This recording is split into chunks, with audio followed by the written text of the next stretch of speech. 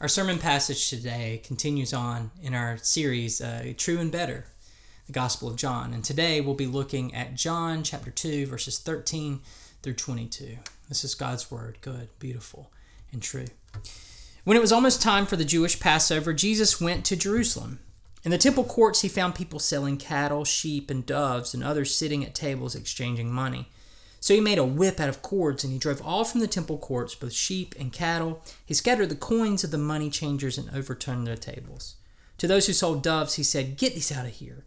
Stop turning my Father's house into a market." His disciples remembered that it is written, "Zeal for your house will consume me." The Jews then responded to him, "What sign can you show us to prove your authority to do all of this?" Jesus answered them, "Destroy this temple, and I will raise it again in 3 days." They replied, "It has taken 46 years to build this temple, and you're going to raise it in 3 days?" But the temple he had spoken of was his body. After he was raised from the dead, his disciples recalled what he said, and they believed the scripture and the words that Jesus had spoken. Let's pray. Father, I thank you for your word. I thank you that in it we get a picture of who you are and what you're up to. So I pray in these moments that as we reflect on these words, that you'd move by your Holy Spirit. Open the eyes of our hearts to see the beauty and majesty of Jesus and conform us to be people who are more and more like him. And I pray all of this in his matchless name. Amen. You know, zeal is a great word. Zeal. It's fun to say. We don't have a lot of words that start with Z, so when we find one, we've got to latch onto it, right? But it's not just fun to say. I think it's a good word, zeal. The idea is a passionate drive that leads to action. Not just passion, not just feeling like we're really into something, but a drive that leads to action. You know, I think human beings were made to be zealous.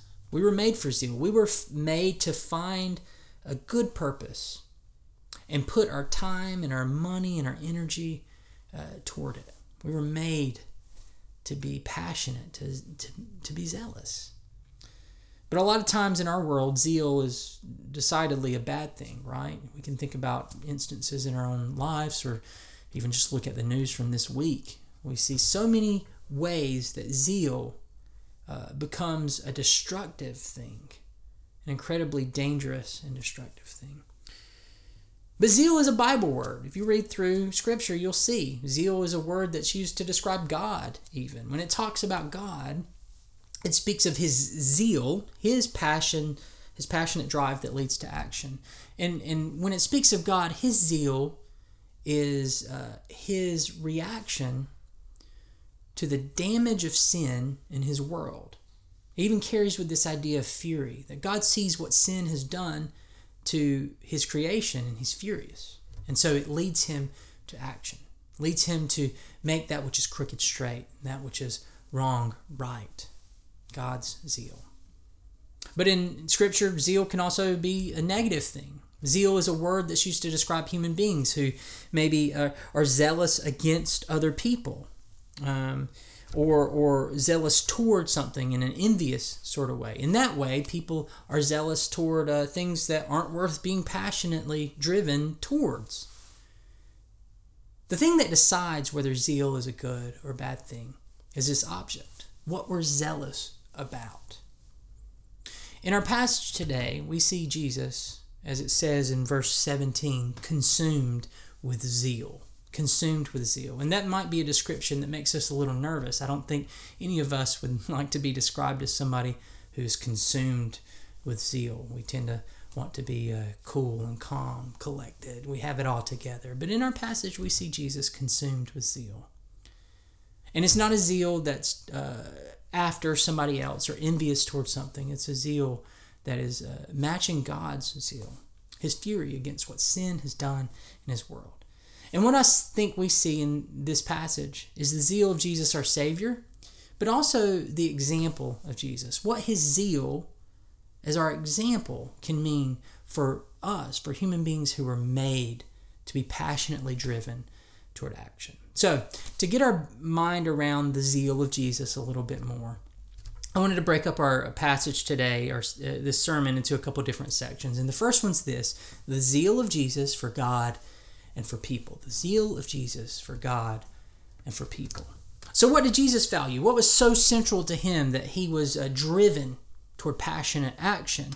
Well, we see he is zealous for God and for people.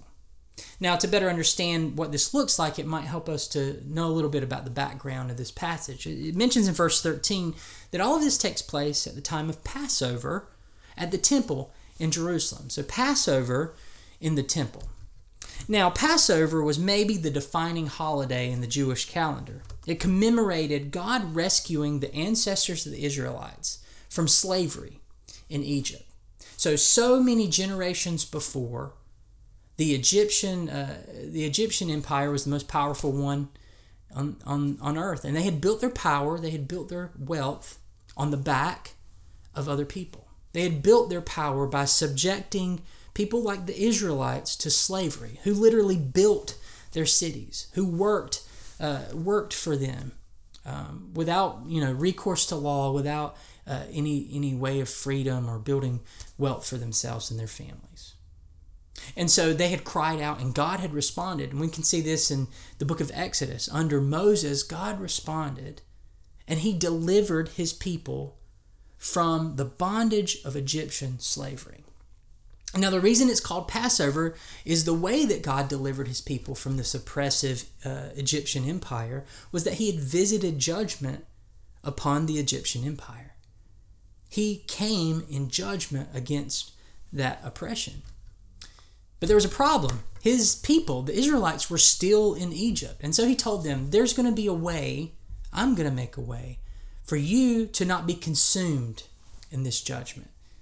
And it's the way of sacrifice. And so what he told them is, he said, for each of your households, take a lamb and sacrifice this lamb.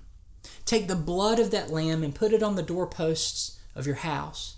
And then that lamb is to be cooked and served as a meal for you and your family.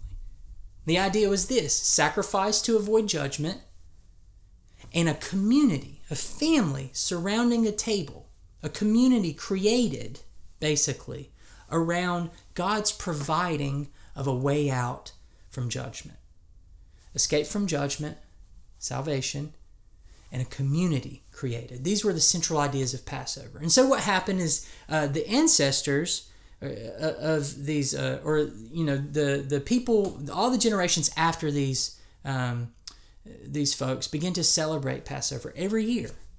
And as they celebrated, it was not just them having barbecues on the 4th of July like we do in America. The idea was that they had set apart this time. And they said, we're going to commemorate this day, not just as a way of remembering, but as they celebrated, it was almost in a sense of them taking on this history. Them saying, God acted in the past to redeem these people from slavery. That God is my God.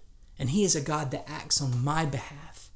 And in fact, he not only acts on my behalf individually, he has promised to make all things new, which is a promise that runs throughout the whole Old Testament. And so this idea of salvation through sacrifice, avoiding judgment through sacrifice, and the creation of community from that salvation of God was a theme that ran through all of this commemoration of Passover later on. All of it. And that vertical aspect of salvation from judgment by God was maybe the most primary. It's the one that I think people tend to think about when they think of Passover, God passing over those households and not visiting judgment on them. But that horizontal aspect of creating a community was a central one as well. And we can see this throughout the rest of the books written by Moses: Exodus, Leviticus, Numbers, and Deuteronomy. It comes back to this idea over and over again. And the idea is this: God redeems his people from Egyptian slavery, and he creates in them a new nation. And he gives them laws. And these laws are to establish them as a different kind of nation. And you'll see it if you read through. Over and over again, God says things like this: you are not to mistreat the foreigner because you were a foreigner in Egypt. You are not to mistreat the widow and the orphan and the stranger, the outcast of society, because you were slaves in Egypt. You were outcasts. Therefore, do not mistreat the outcasts that are in your midst. He's essentially saying this: I redeemed you from Egyptian slavery so that you would be a different kind of people. Do not become Egypt. So that's, the idea that's floating around in this commemoration of Passover year after year, that God has created a different kind of people that value different kind of things, that don't take advantage of others. But we don't just see in this passage that it's taking place at the time of Passover. We see it's taking place at the location of the temple. Now, the temple was given by God almost like his house. It was like a place where heaven met earth. And it was in the capital city of Jerusalem there in Israel. And it was supposed to be seen as God's house. If God's king over his people, the temple was his palace. And what the temple stood for, it was a big monument to this, that things are not the way they're supposed to be, but God is making a way to make things right. And that was the idea behind the sacrificial system that took place at the temple. Things are not the way they're supposed to be, but God is going to dwell with us to make things right. And so he instituted that sacrificial system to let people know they could be reconciled to him. Even if they have great sin, they can be reconciled to him, again, through sacrifice that redeems from judgment, what was commemorated at Passover, and that he was going to dwell with them as their God and they as his people. And so Jesus arrives at Jerusalem, the time of Passover, commemorating their redemption from Egyptian slavery and their creation into this different kind of community. And he arrives there at the temple, this place where God is saying, I'm going to dwell with you and I'm going to make things right. And what does Jesus find? Jesus finds massive, massive corruption. And he is furious with the zeal of God at what he sees. Now, it might be lost on us because this is a completely different culture. We're separated from this by thousands upon thousands of miles and thousands upon thousands of years. But what Jesus finds there is he finds that officials had set up there in the temple courts, essentially in God's living room, they had set up a market that made money purely on the backs of the people that were there to celebrate Passover. Let me explain. This isn't Jesus just angry at a farmer's market. He's not mad that things are being sold. He's mad because what has happened is a corrupt system had built up around the temple, and it was taking advantage of people's faith. And the people that were running these tables, that were selling the cattle and the sheep and the doves, the people that were exchanging the money, were making money on the backs of others. What had happened is Jerusalem, the temple, and the Passover had essentially become Egypt. They had become tools of oppression on the backs of other people. Well, how do we know this? Look at verse 14. Jesus shows up, and what does he find? He found people selling cattle, sheep, and doves. Part of the worship at the time in the temple is people would come and they would bring sacrifices. And the sacrifices would be offered as an absolution to sin. And so the idea was we have sinned against God, but God has identified this location of the temple as a place that we can come and we can bring a sacrifice and be made right. Not be judged because of our sin, but we can have our sin removed from us and be made right from him. And the truth is, most of those sacrifices were then in turn made into meals. And so it wasn't just the picture of sacrifice for sin, but it was also this picture of fellowship, of communion. Again, like Passover. And when the sacrificial system was instituted, most of the people in Israel were farmers. And so they had cattle, they had sheep. The doves were an allowance made to those who were too poor at the time, who didn't have those things. They could offer doves instead of cattle or sheep. But, the idea was people bringing of their wealth to God. And it was like the act of sacrifice was this huge action in their midst that basically said this: your stuff is not your God. Your stuff is not your God. And so as they sacrificed their sacrifices, they were saying, God is my God. And I can sacrifice this thing, which in modern terms would be like us taking up an offering and then setting it on fire. They could sacrifice these things and saying, God is worth it. And even though I'm offering up this thing and losing it, He will take care of me. I do not belong to my stuff. It was this powerful action of worship. But over time, the world changed around all these families that had been farmers. As culture began to develop and different trades developed, suddenly there were tons of families, tons of people who were true worshipers of God who would come to the temple who weren't farmers. And so now they needed access to get sheep and cattle and doves to participate in the sacrificial system, right?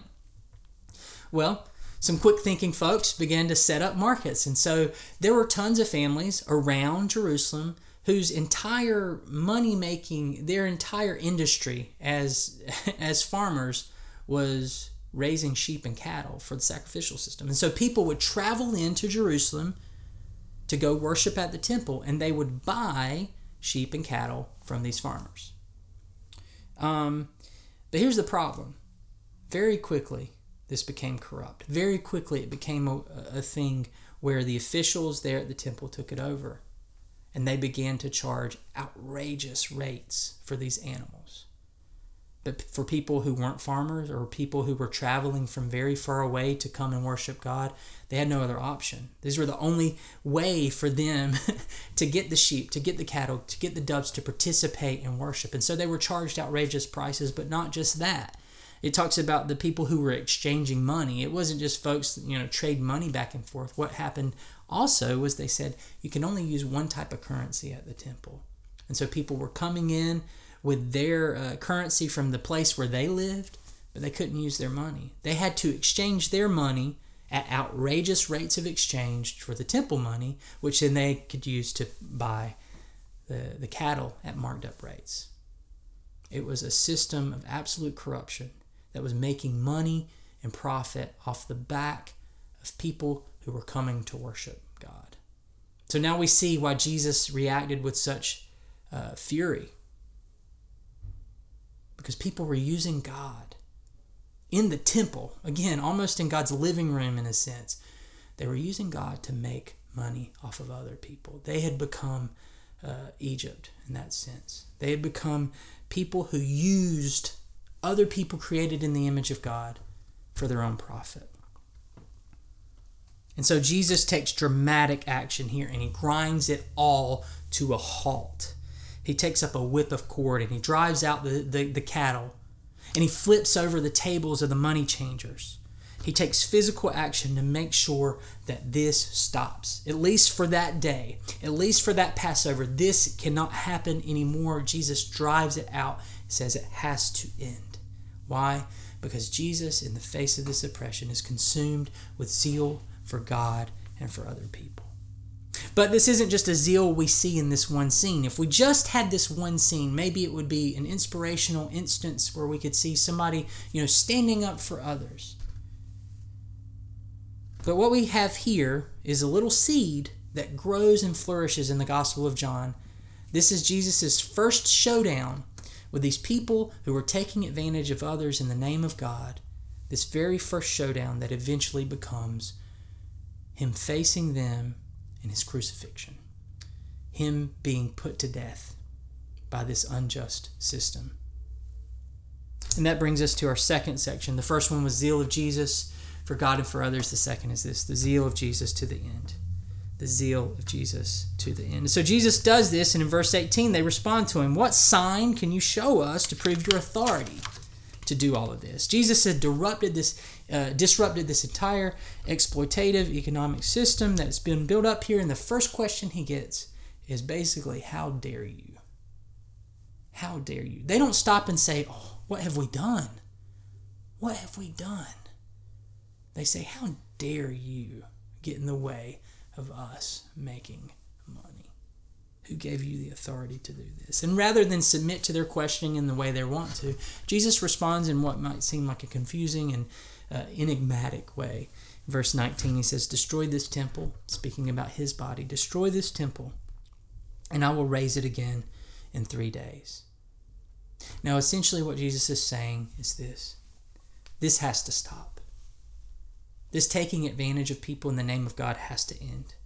This using the grace of God as a money-making operation has to stop. I will not let it keep going. I'm drawing a line in the sand here. My zeal for God and for other people either means this ends, or you're going to have to kill me, destroy this temple. This has to stop. And if we fast forward, we know that's exactly what happens. This does come to a conclusion. Not here, but a couple years later. There in Jerusalem, again. When these folks who asked Jesus, how dare you, conjoin their power with the power of the Roman authorities to arrest Jesus and have him put under trial on trumped up charges. And he faces injustice and he is executed by the state as a criminal falsely. Because he stands, and it begins here when he stands in the midst of the temple and he says, this has to stop. You cannot turn my Father's house into a market. You cannot continue to take advantage of these people. But it doesn't just end. It might seem like the crucifixion is Jesus being defeated, but it doesn't just end there. Even here, Jesus knows where this goes because he knows the God that he trusts in.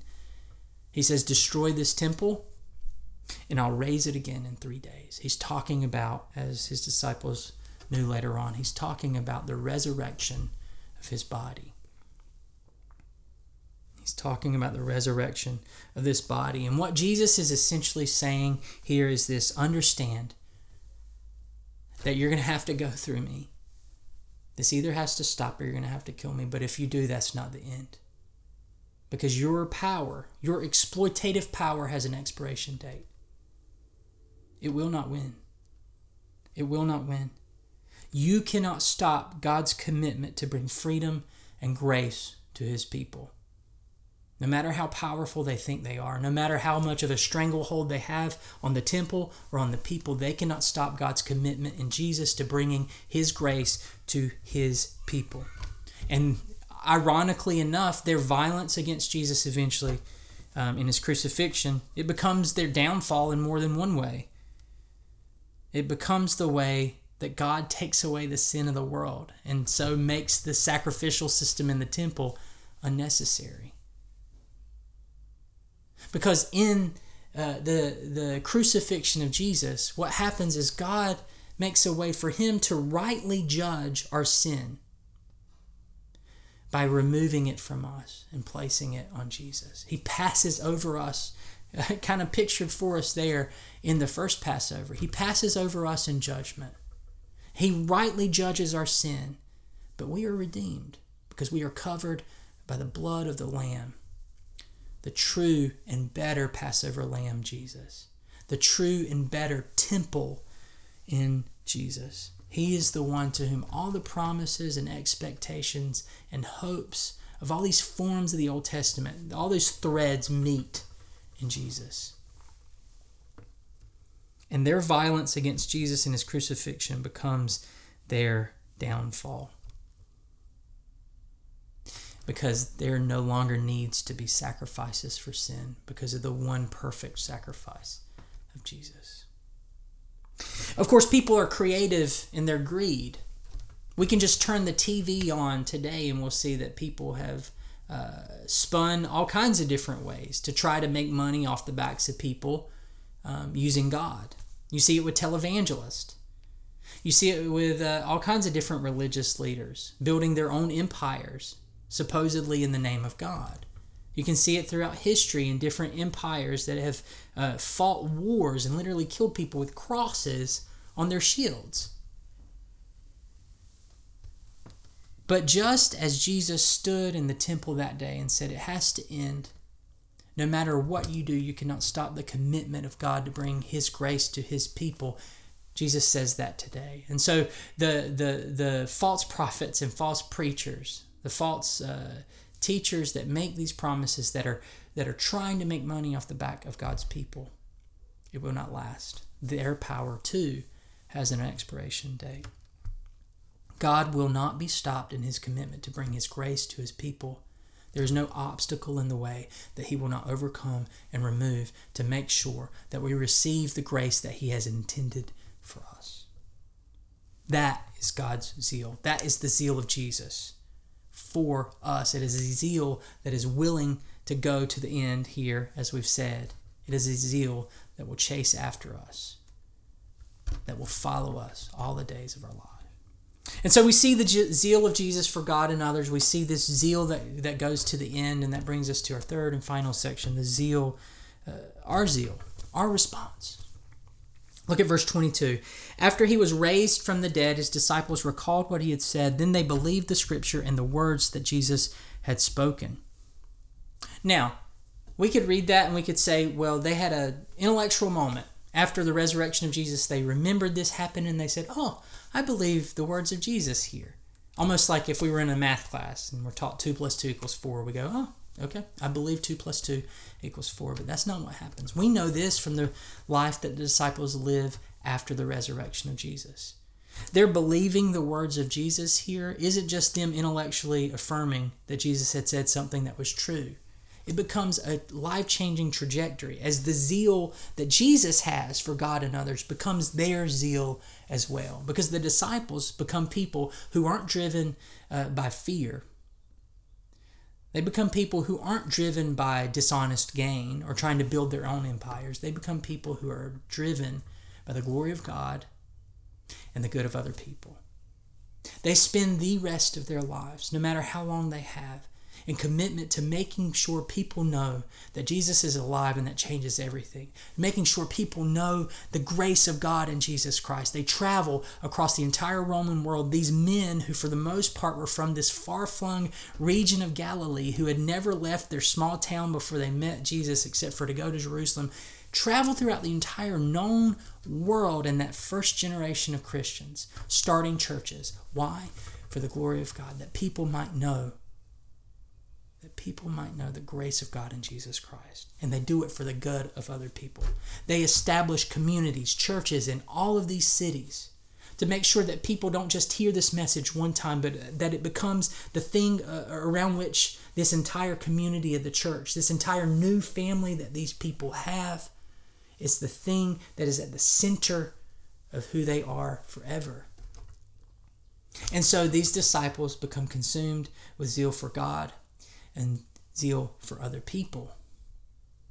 And that's what it means for them to know and see Jesus having done this and believe the words that he has spoken. Because they had seen the Jesus that was crucified rise from the dead. And they knew that no matter what opposition they may face in bringing the message of the grace of God to other people, no matter what they may face in seeking the good of other people, that the God who raised Jesus from the dead would not leave them hanging either. And that's true for us as well. Not that we're all called to plant churches, not that we're all called to be disciples like they were disciples. We're not called to be apostles or write down scripture.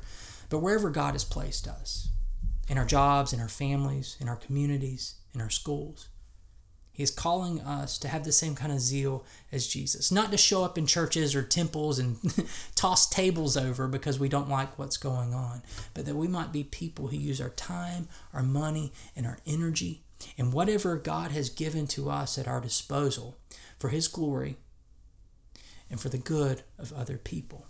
And that as we do this, we need not fret or worry that God will forget us, that we'll be left hanging. Because the God who raised Jesus from the dead will not leave us hanging either. He will not. And so, as we reflect on this passage, as we close this sermon, as we think about the zeal of Jesus, let's ask God to make this our zeal as well. And just like those Israelites who every year would commemorate the Passover and would say that this story is my story, let's look at the zeal of Jesus. And let's, as the New Testament describes it, put on Jesus. In the sense of allowing him to define us. And so accepting his righteousness as a gift. But also in the sense of putting on Jesus in this taking on his zeal. That we look through our life.